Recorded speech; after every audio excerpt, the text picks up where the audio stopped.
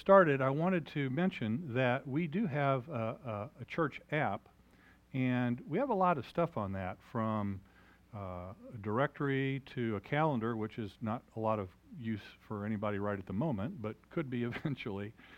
We also have sermon notes, and so if you would like to download our app in order to get the sermon notes that you can follow along with, all you've got to do is text the word app, A-P-P, to this number, 804-403-8131.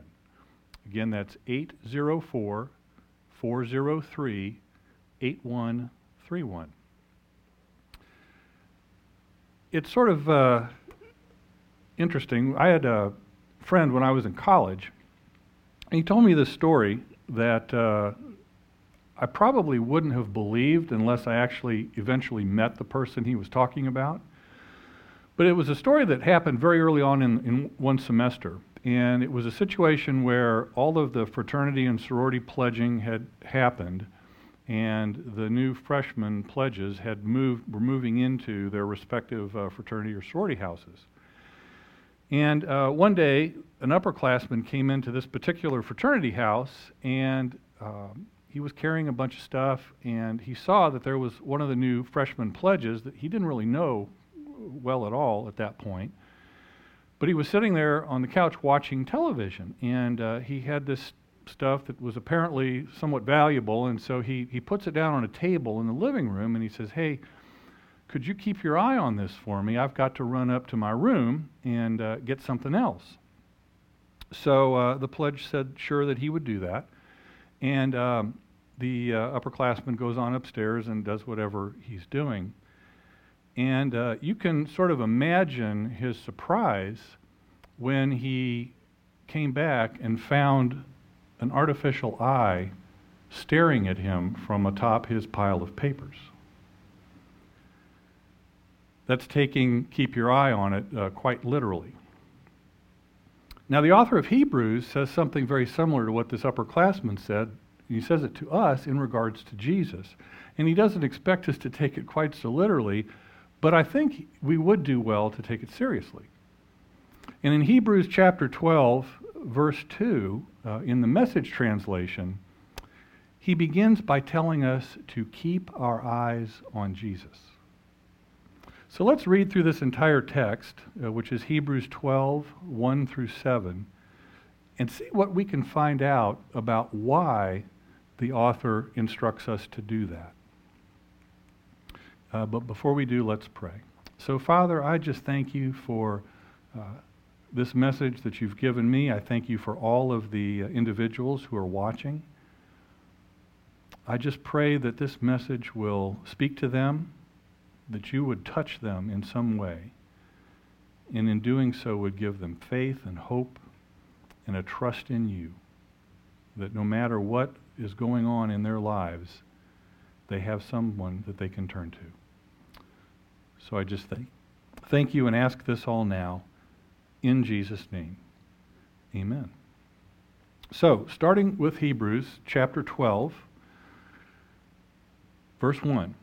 Therefore, since we are surrounded by so great a cloud of witnesses, let us also lay aside every weight and sin which clings so closely, and let us run with endurance the race that is set before us, looking to Jesus, the founder and perfecter of our faith, who for the joy that was set before him endured the cross, despising the shame, and is seated at the right hand of the throne of God. Consider him who endured from sinners such hostility against him, so that you may not grow weary or faint-hearted. In your struggle against sin, you have not yet resisted to the point of shedding your blood. And have you forgotten the exhortation that addresses you as sons? My son, do not regard lightly the discipline of the Lord, nor be weary when reproved by him. For the Lord disciplines the one he loves and chastises every son whom he receives. And it is for discipline that you have to endure. God is treating you as sons. For what son is there whom this father does not discipline? So the question that I want us to consider today as we read through this is this one. If we are to always keep our eye on Jesus, then what is it that we could expect to learn by doing so? And I think to start with, the first thing that we can learn is that we learn to finish what we've started. Now this verse 1 in this case, reminds us that we're not the first to struggle with problems, with persecution, with discouragement, or even failure.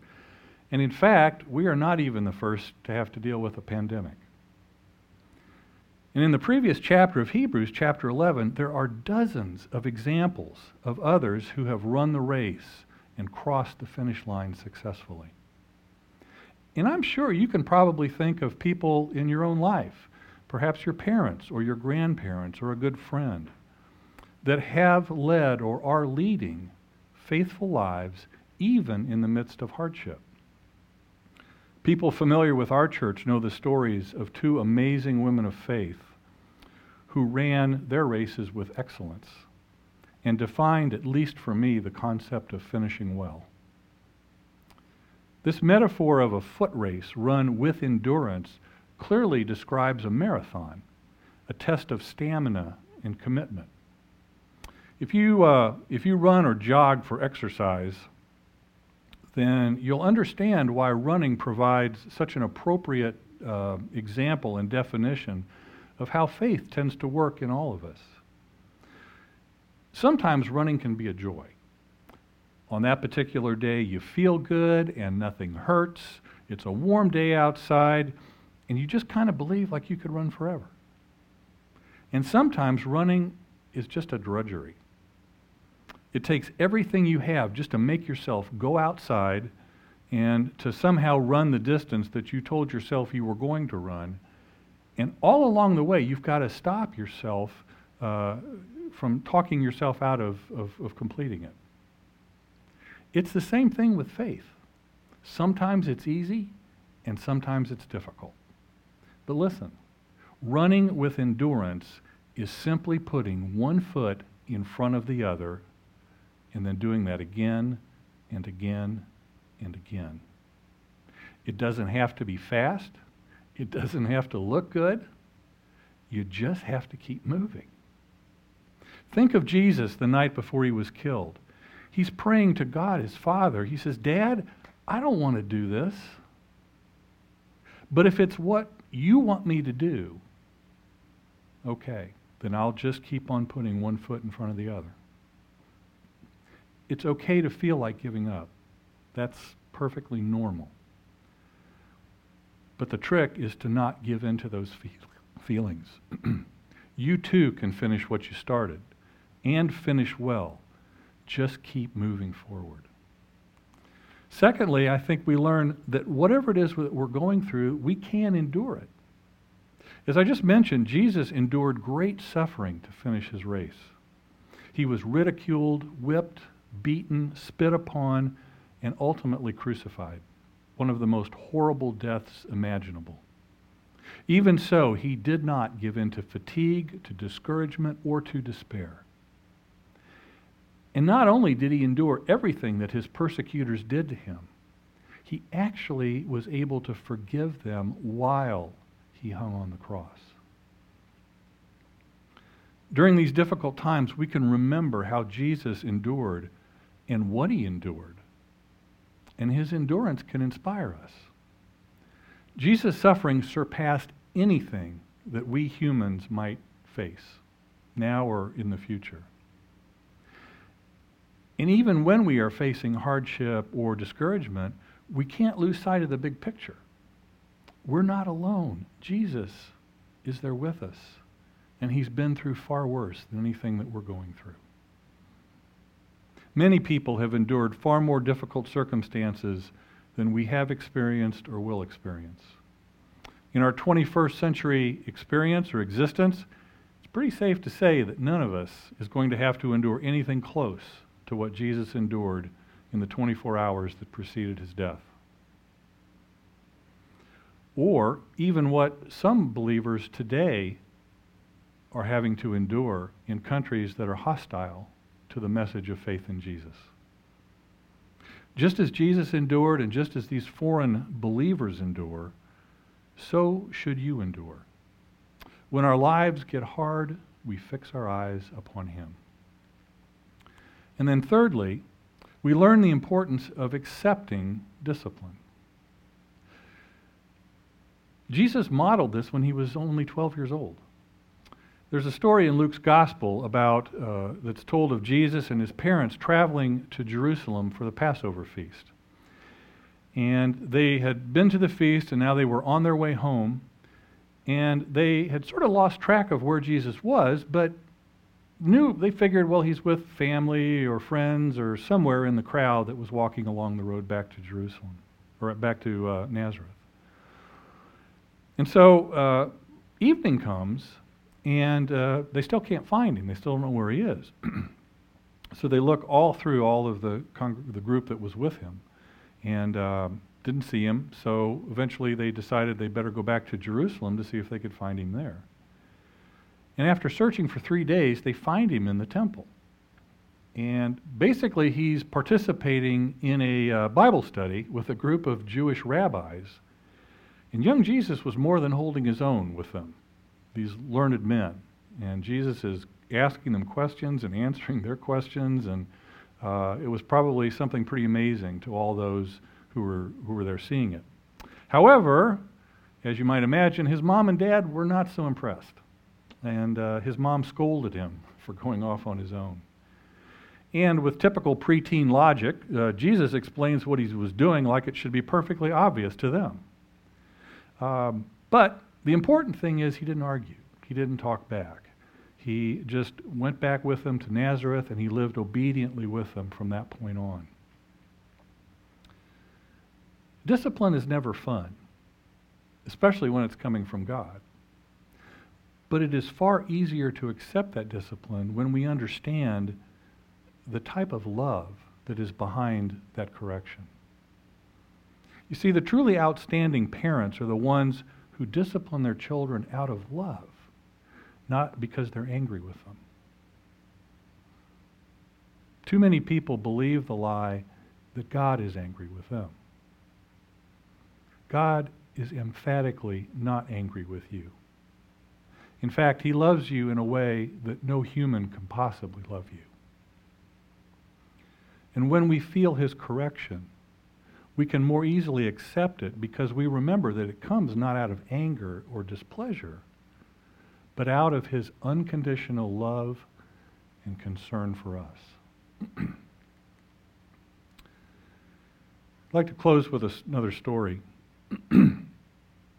By 7 o'clock on October the 20th, 1968, at Mexico City Olympic Stadium, it was starting to get dark and the temperature was starting to go down. And it had been an hour at this point since an Ethiopian man had blazed across the finish line and won the gold medal in the 1968 Olympic Marathon, which is a race, if you're not familiar with it, that's just a hair over 26 miles. And so as the last few thousand spectators were preparing to leave, they heard these police sirens and whistles coming from the entrance to the stadium. And so everybody, kind of turns their attention. And all of a sudden, this sole figure comes limping through, wearing the colors of Tanzania. His name was John Stephen Akwari. He was the last man to finish the marathon in 1968. His leg was bandaged and bloody because he had fallen very early on in the race. And now it was all he could do to limp around the track. The crowd stood and applauded him, just like that great cloud of witnesses we talked about at the very beginning. The crowd stood and applauded him as he completed that very last lap. When he finally crossed the finish line, one man was brave enough to ask the question that everybody in the stadium and everyone who was watching wanted to ask. You are so badly injured. Why didn't you quit? Why did you keep going? Akwari, with quiet dignity, said, My country did not send me 5,000 miles to start the race. My country sent me 5,000 miles to finish the race. And so it is with God. God desires more from you than just starting the journey of faith. And if you haven't started the journey of faith, I strongly encourage you, make that decision today. But if you have started it, he desires that we not only start it, but all finish it as well. And we do that by fixing our eyes on Jesus, the author and perfecter of our faith, who for the joy set before him endured the cross, scorning its shame, and is now seated at the right hand of the throne of God. We do it by becoming cross-eyed. Let's pray. Father, I give you thanks that you love us so much, that your desire is for us to finish well. I pray now that for everyone who is watching or participating in this broadcast, that they would simply feel your presence with them, that it would stir in them a hope and a faith and a desire to finish well. Bless them, Lord God. Bless all of us as we continue to run this race. We lift our prayers now to each and every person across this nation who is dealing with this virus, who has in some way been impacted by it. I pray specifically for all of the medical workers, all of the emergency personnel, the doctors and the nurses and the technicians who are doing so much. Thank you, Lord. Thank you, Lord, for all of the amazing acts of kindness that we're hearing about. Everything from police officers delivering a birthday gift to a young guy on his 4th birthday, to parades being held for an elderly man who can't go outside or leave his house to celebrate his birthday. Father, there are so many more, and we just praise you for that.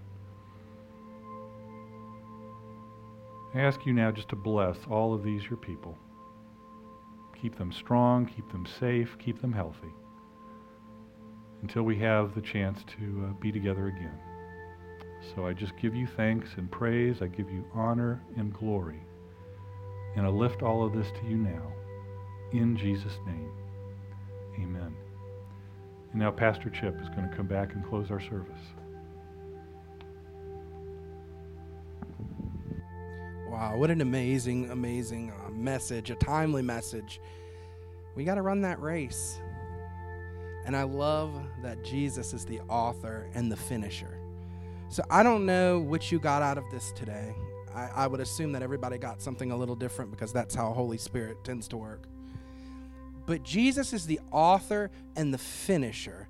So if your story's still going, he's not finished writing it. So I want to encourage you and just echo what Pastor Jeff said this morning, that there is hope, that things are going to get better, and there's kindness, and we do have to become cross-eyed, as he said.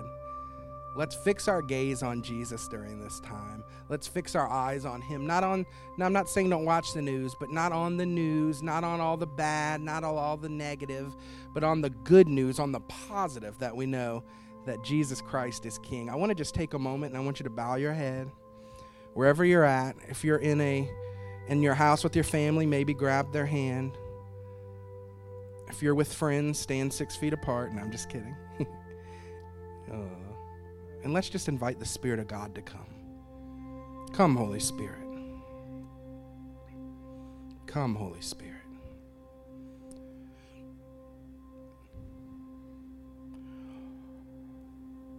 It's all about you, Lord.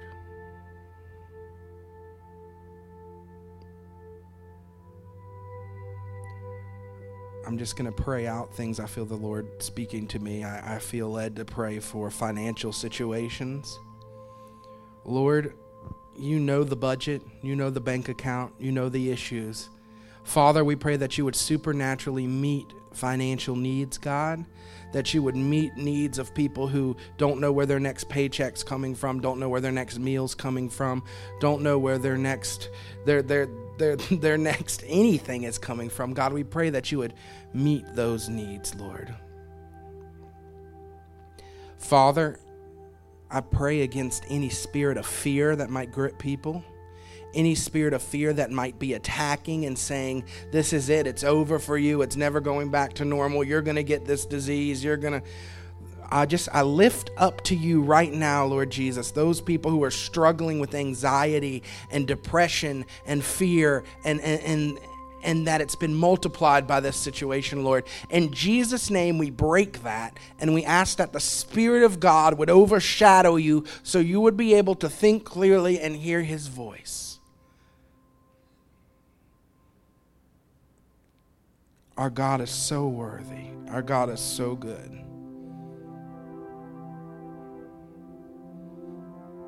Thank you, Lord. And as Pastor Jeff said, if you haven't begun that journey of faith yet, if you haven't ever put your trust in Jesus, I want to invite you to do that now. I want to invite you to just give it to him. I mean, we can look at how things are going in the world. We can look at how things have gone in our lives. What if we took this crisis and this tragedy and this time to let Jesus write a new chapter in our story? To let Jesus write a new chapter in our salvation story.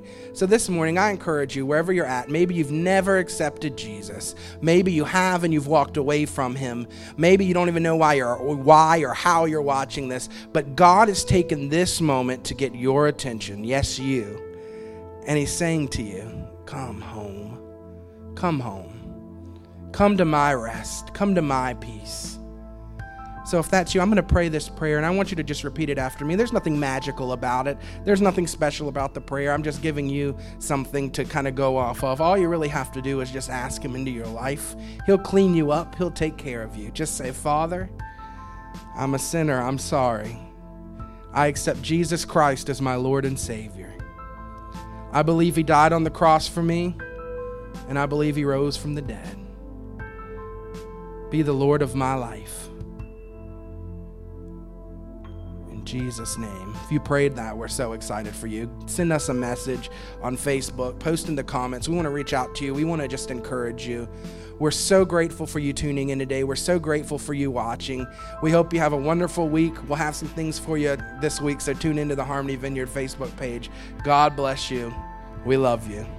Amen.